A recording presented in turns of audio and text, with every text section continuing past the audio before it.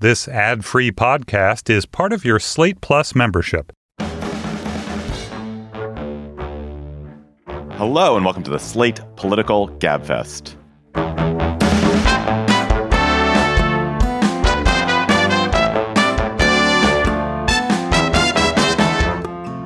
March 31st, 2023, Gabfest special, Trump is indicted edition. I'm David Plotz of CityCast. I'm here in Washington, D.C. I'm, as ever, joined by Emily Bazelon of the New York Times Magazine and Yale University Law School from New Haven. Hello, Emily. Hey, David. Or New Haven / some TV studio where she probably has spent the last 16 hours. Also, someone who has spent the last 16 hours in TV studio, John Dickerson of CBS Primetime. Hello, John. Good morning, David. Hello, Emily. Hey. Today on the Gabfest, President Trump becomes the first ex-president or president ever criminally indicted. What is the case against him? What effect will it have on American politics and potentially on the 2024 election? So a grand jury in New York, working at the behest of Manhattan DA Alvin Bragg, has indicted former President Donald Trump, presumably for charges related to the payoff of Stormy Daniels. The indictment is still sealed. Trump will likely be arraigned in Manhattan next week. Will there be handcuffs? Will there be a prison cell? Will there be bail? We will find out. Then there is potentially going to be a trial at some point, perhaps in the midst of the 2024 presidential campaign.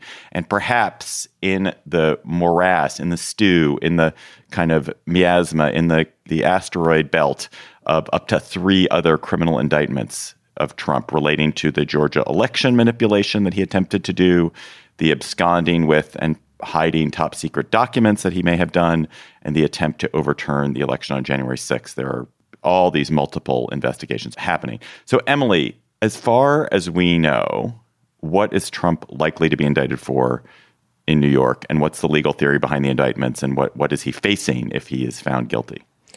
I mean, as far as we know, this is about the hush money payments, like you said.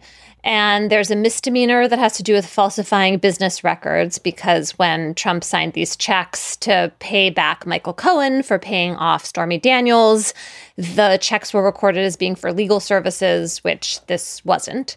And then the question is whether the district attorney can succeed in his theory that this is a felony because the falsifying of the business records was in order to commit another crime, and then the other crime would involve influencing the 2020 election in a way that violates New York's election laws. It's the putting together of the two charges that hasn't been tried before in New York. And so you're going to hear the phrase novel legal theory 8 million times if you haven't already, and that's why. Do we know that that's his case?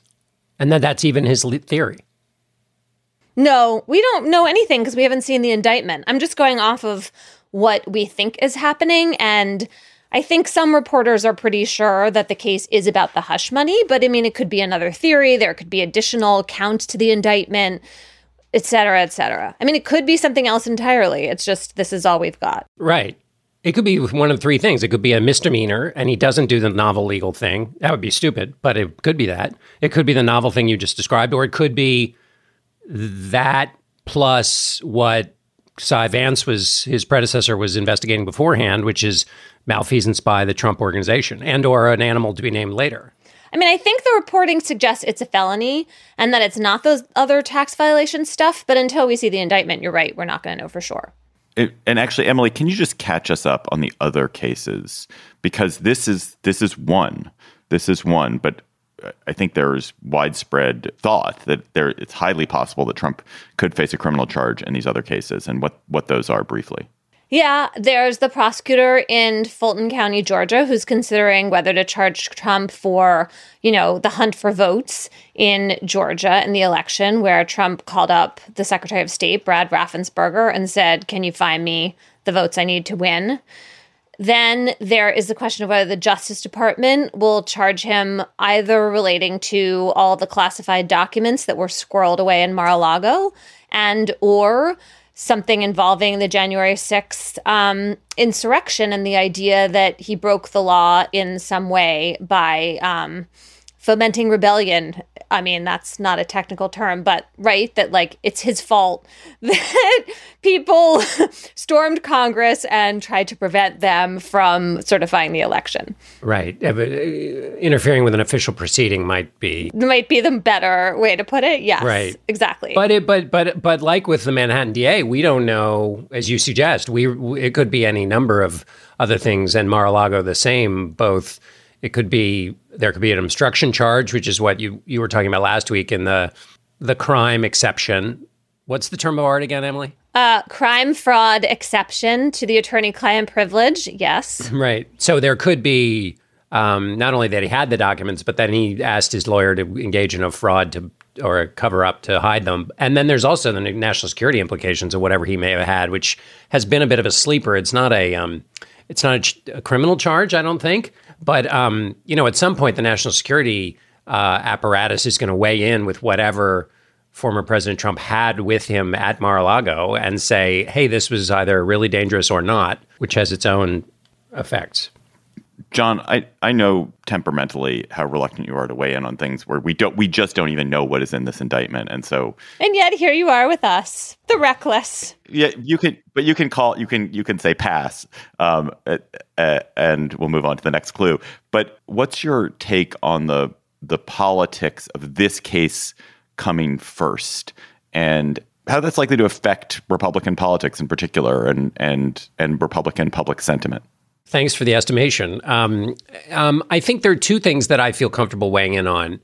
I've already weighed in pedantically on the fact that we don't actually know what's in the indictment, and Trump doesn't know what's in the indictment. And I'd love to get Emily's take on the commerce between the DA's office and Trump's lawyers in terms of telling him what's in the indictment, whether that, and how you kind of arrange to get him. But before we get to that, it seems there are two things you can weigh in on. One is your question, which is if I play the role for a moment of Republican strategists, I want this to come up first of all of them, because at the moment, what we have is the political analysts on TV and the Republicans' framing of what this case is. So we are, if I am a Republican strategist, in the sweet spot moment. We don't have the facts of the case. So I can say that this is a politically motivated persecution. I can say it's interfering with the next election, which is what Kevin McCarthy said.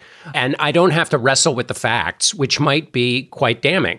And that it would be harder to wrestle if there's a huge, long indictment with lots of facts and all kinds of other messy things that get in the way. So for the moment, you want to set the storyline right now, and set it not just for what the Manhattan DA is doing, but make it all part of the same piece, which is persecution of a political person. And by the way, that helps you not just with framing this challenge to your party, the challenge to your party being that its leader is, probably going to find himself in very bad legal shape.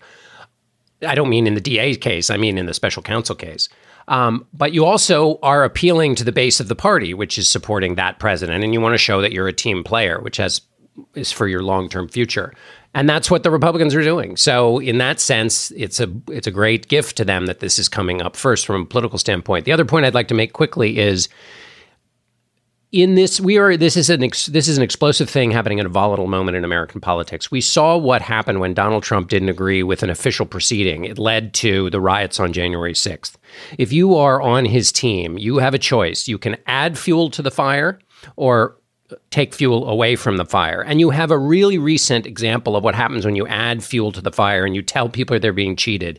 And you tell people, as the Speaker of the House, Kevin McCarthy, did, that Alvin Bragg is trying to interfere with the next election. You know what spreading gasoline in this kind of moment does. You've seen it. You have actual feedback from 2 years ago. And so too, in the face of that, and remember, Kevin McCarthy said the election was stolen last time. He was a part of the lie until the riot happened. And then he was momentarily upset by that because he was in the Capitol when the riot happened. But there's no question he contributed to the lie gaining power when you have somebody as powerful as the Republican leader in the House. And yet the biofeedback of having lied and then seen the result of that lie has not stuck with him sufficient that in this case, instead of saying, we'll wait to see what the facts are, he's saying that Alvin Bragg is operating to interfere with the next election. That is adding fuel to the fire. And that's something that in this volatile moment, can lead to a volatile result.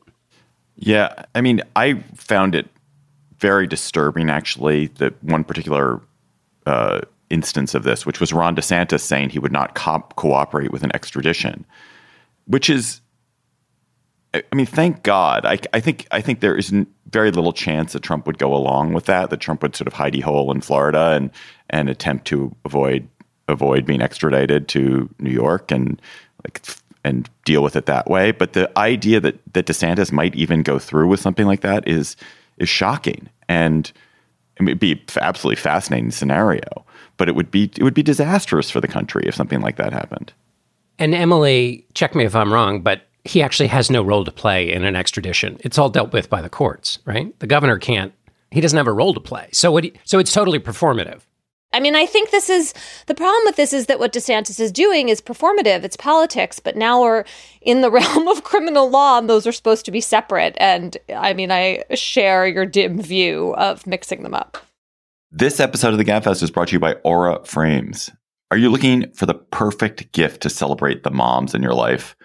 Aura Frames are beautiful Wi-Fi connected digital picture frames that allow you to share and display unlimited photos. It is super easy to upload and share photos via the Aura app. And if you're giving Aura as a gift, you can even personalize the frame with preloaded photos and memories. Aura Frames, in the notes that I have here, says moms like Aura Frames. I'm here to tell you that is like the truest statement in the world. I gave my mother an Aura frame. She absolutely loves it. She's also always hectoring me to keep adding new photos to her Aura frame so that she's got great new photos every week.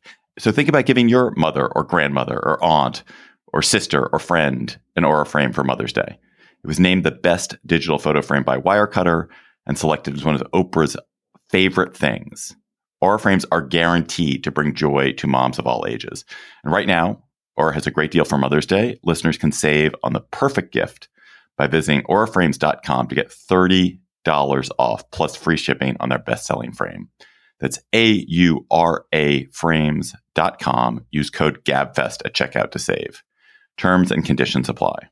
This podcast is sponsored by Ramp. Are you the decision maker in your company? Consider this. For the first time in decades, there's a better option for a corporate card and spend management platform. Meet Ramp, the only corporate card and spend management system designed to help you spend less money so you can make more. Most corporate credit cards offer points as incentives, but those points amount to less than their worth in real cash value. Ramp's business cards offer you cash back, real money in your pocket. Plus, you control who spends what with each vendor. And Ramp's software collects and verifies receipts automatically, which means you'll stop wasteful spending and close your books in hours instead of days. Businesses that use Ramp add up to 5% to their bottom line the first year. If you're a decision maker, adding Ramp could be one of the best decisions you've ever made. And now get $250 when you join Ramp for free. Just go to ramp.com/easy. Ramp.com/easy. RAMP.com/easy. Cards issued by Sutton Bank and Celtic Bank, members of FDIC. Terms and conditions apply. The future of America is in your hands. This is not a movie trailer, and it's not a political ad, but it is a call to action. I'm Mila Atmos, and I'm passionate about unlocking the power of everyday citizens. On our podcast, Future Hindsight, we take big ideas about civic life and democracy and turn them into action items for you and me. Every Thursday, we talk to bold activists and civic innovators to help you understand your power and your power to change the status quo. Find us at futurehindsight.com or wherever you listen to podcasts. Speaking of performative, Emily, let's switch to what will be a performance next week. If Trump is arraigned, he will likely have to go to Manhattan. He will, have to appear before a judge. There will be, maybe have to pay some bail. Maybe he'll be handcuffed. He'll have to sit somewhere, perhaps, which he was uncomfortable for some period of time as he waits for things. Maybe they'll. And I think this would be perfectly reasonable that because this is an ex-president, because there is still the dignity of the office, you just don't want to compound it. You don't want to compound the embarrassment. I think it would be perfectly reasonable for them to give him some special treatment. But what is likely to happen? I mean, there already is special treatment for white-collar defendants who have defense lawyers who are interested in making the kinds of arrangements that are in play here. You agree to fly there. You agree to surrender. They don't have to come and get you. Yes, you have to be fingerprinted. There's a mugshot. I don't really see how you get around that. in New York, they do usually handcuff everybody. Sometimes they let white-collar defendants who are accused of nonviolent charges put their hands in front of them instead of behind. Maybe that's a dignity they should afford to everyone. Maybe we don't really need to handcuff people at arraignment. I'm not really sure, what I think about that. He's not going to go to jail because of bail reform in New York. And it is going to be theatrical because he will make it so, and because being arrested is humiliating. And so that you got to take your lumps on that. Yes, it is, of course, humiliating to be arrested. But there is a way in which one of Donald Trump's most successful stances and his professional stance is victimization. One of the very unattractive features of modern life, and Donald Trump is a massive incarnation of this, is the idea that everyone seeks to be victimized all the time and feel wronged. And it does seem like this will be a good chance for him to perform victimization because, in fact, here he is being charged with a crime. Yeah. And I think the reason, or I should ask John this, I suppose, but when John was saying that, if you're scripting this for a Republican strategist for Trump's campaign, you would want this charge to go first, is because it plays so well into victimization and into his grievances, because it's about hush money. It's about paying someone who you were supposedly had sex with. It's easy to see this as beneath everyone's dignity. You can question whether the charges should be brought at all. I'm going to make the case for the charges for a minute. I'm not sure whether I really believe this, but if you're Alvin Bragg, you're sitting there with Trump's names on these checks. His lawyer, Michael Cohen, has already been convicted of crimes related to this and is jumping up and down to testify against the guy. So you have a situation in which the agent, Cohen, has been prosecuted successfully, and the principal has so far skated. And you say, wait a minute, we got to charge the principal too. I have these New York statutes he's violated. This is sitting here in front of me. I got to do this for the sake of the rule of law and for fairness, and because that's what prosecutors do. They indict people when they have the evidence. There are lots of arguments on the other side, prosecutorial discretion arguments. The Justice Department, which charged Michael Cohen, has not brought these charges against Trump, and it could do so now because Trump's no longer the president. On the other hand, Bragg's charges are state law as opposed to federal law charges, so that weighs in favor of the New York district attorney doing this instead of the feds, I suppose. I don't know. I really think you can argue it both ways. One point that Ricky Kleeman made this morning that I thought was smart about what Merrick Garland is doing with respect to your point that the feds didn't charge on this is that in the prosecutorial discretion, there's also how many fish you got to fry. And Merrick Garland's got the special counsel cases, both Trump and Biden, on the documents part, and then the undermining of the entire election case, which also includes, of course, those hundreds of participants in the riot on January 6th. So his stack of work is quite big and different than Bragg's also, although obviously Bragg's got a lot of things to deal with Manhattan. But on the presidential docket front, Garland's got this whole other stack of work. How do you both feel about the precedent-setting aspect of this, right? So this is the first time, we're going to hear that 8 million times, we already have.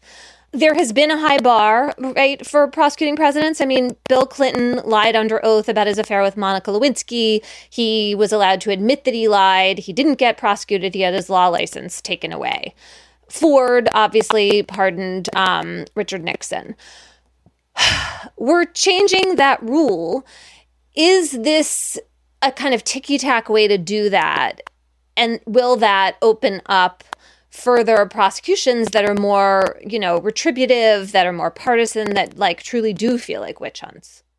I have so many thoughts on this. One thought, this goes to a conversation we had yesterday, which is that one of the traits of the American political system is that it weakens centralized power by placing all kinds of other levels of power in the country. And one of those is state prosecutorial power. And so one thing that's really interesting about this case is that it is a state case, not a federal case. There may be federal cases against Trump. That is clearly very important for New York State to be able to charge violations of New York state law. But given the politicization of this country, I think it is an absolute certainty. I guarantee it as a matter of predictable fact that in the next 10 years, there will be Republican prosecutors who are bringing criminal charges against Democratic politicians that are that are motivated by politics and that cite this as precedent and that are real stretches, that prosecution for political purposes will become more of a tool in the arms of state prosecutors. And I think that it's much less likely to happen at the federal level because I just think there's a lot more tension. It's harder to pull it off, but I definitely think it's going to happen. That's not to say that Trump hasn't committed a crime. It is just to say that, yes, it will be used precedentially and in skeezy ways in the future. That's number one. Number two, I'm really it's not that I'm troubled by the charges against Trump, but I kind of feel like, what was he supposed to do? Like, when you pay off somebody, when you're paying somebody off, how could he have put it on the business? How could he have said, like, this is a payoff to prevent a sex scandal coming out? Like, pay it out of his private. You hide it in the business. Well, but David, come on. Like, if you're paying off someone in a sex scandal because you want to hide it to influence an election, then yeah, you have to keep it a secret, and that's the problem. I mean, do you think he didn't do this to influence the election? And isn't that the key question? I think it's really hard to know. Like, he may have done it to influence the election. He may have done it because it's embarrassing, and he was like, "This makes trouble go away. This makes something goes away." I guess so. I mean, it might have made his wife angry, I suppose, maybe. I think there's evidence that it was done with respect to the election, the catch and kill system that was in place using the National Enquirer to take. Okay. So there's that. But then I think secondarily, you don't have to put it on your Trump organization expenses. You can pay for it yourself. As I understand, the private checking accounts are perfectly usable, according to what the Citibank manual says, for the paying of hush money. I believe there's now, you can now Venmo. That's a fair point. It's a fair point. But if you're going to pay it out of your personal account, it's just like, but I mean, this goes back to the point that he used his business as a piggy bank already. But I do think that if you are Alvin Bragg, just piggybacking on what you're saying, David, and your queasiness, if that's a way to characterize what you're feeling about this, I mean, this is a super risky thing to do, and he better have not only the goods, but kind of more than just relying on no one is above the law. I mean, because it happens in a context, and he is taking on, this is a national and historic moment, and so that you would hope went into his calculation, and it will be. You know, the reason this is a beneficial chain of events for Republicans seeking to defend Donald Trump, because they have no choice but to defend him given the shape and the structure of the party, is that they've got now, Thursday night, Friday, Saturday, Sunday, Monday, and much of Tuesday to keep saying this is political. It's railroading somebody to interfere with the next election without having to deal with the facts. And Bragg, you got to wonder about that, which he's letting his case be defined for 6 days. And then, the facts better be pretty powerful when they come out to bash back that 6 days of definition. And we know from the way the brain works that the first thing you hear tends to take root. And so there are going to be a lot of people who think like, oh, this is a BS case about like, why? So he had an affair. Why get prosecuted over that? Which is, if you went back to the 1990s and you said to Republicans, hey, start sharpening or pay a lot of attention to all the defenses of Bill Clinton, because every defense that the Democrats are making of Bill Clinton, you're going to have to roll those out in a few years. They would have thought you were speaking deep calumnies. You're so right about that lag in timing, John. I'm not sure why Bragg is letting it roll out that way. It does seem like it could cause him a lot of problems in the court of public opinion. I mean, unless he's setting the hook. So, one of the things you do when asking questions is put yourself out there to get walloped, to bait a person into walloping you. And then you go, oh, but here I have you on tape doing the thing you just said you didn't do. So it depends on the strength of the evidence that you provide to pull off that sort of, now I'm going to mix my metaphor, that or to play jujitsu, to use the strength of the reaction in the 6 days to actually put a finer point on the actual evidence you have. But that better be the play he's running if he wants to succeed in the court of public opinion. Are either of you intrigued by the fact that Alan Weisselberg, who was the head of the Trump organization, who was convicted of fraud or pled guilty to fraud? He pled. Fired his lawyers and is like sort of looking like maybe I mean, this is total speculation, but, could he be flipped? Is that a sort of secret card that Bragg is holding? I'm really speculating here, to be clear, but it's sort of intriguing while we're in speculation land, isn't it? Well, your speculation is informed by the fact that Weisselberg pled in a case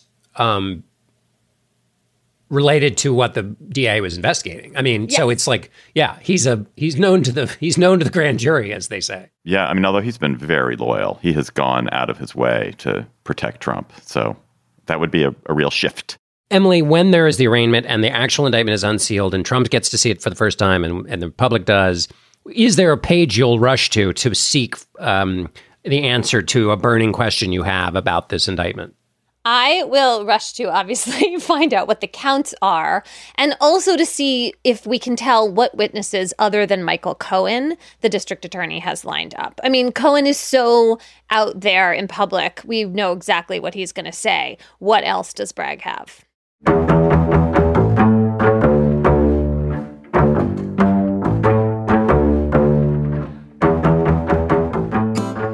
That is our Gabfest special for today. The Gabfest is produced by Shana Roth. Our researcher is Julia Hugan. Our theme music is by They Might Be Giants. Ben Richmond is Senior Director for Podcast Operations. Alicia Montgomery, VP of Audio for Slate. Please follow us on Twitter at @SlateGabfest and tweet your chatter to us there or email your chatter to us at gabfest@slate.com. For Emily Bazelon and John Dickerson, I'm David Plotz. Thanks for listening. We'll talk to you next week, which is what I said yesterday, and then we talked to you today. So maybe we'll talk to you before next week. Who knows? Bye-bye.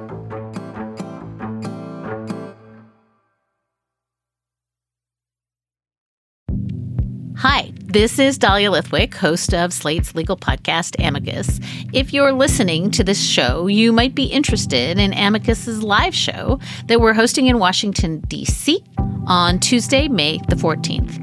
My colleague, Mark Joseph Stern, and I will be talking to some amazing guests, including Sherilyn Ifill and a sitting state Supreme Court justice, all about how originalism, a relatively recently invented way of interpreting the Constitution, has taken over the Supreme Court and radically reshaped the law. It's been doctrinal rocket fuel for the conservative legal movement and facilitated the rolling back of abortion rights, the expansion of gun rights, and the obliteration of the separation of church and state. And as another wildly consequential Supreme Court term careers to its end, the court's originalists are on a tear. But there's something you can do about it, and we hope you'll join us in D.C. on May 14th to explore the possible pathways out of the current situation.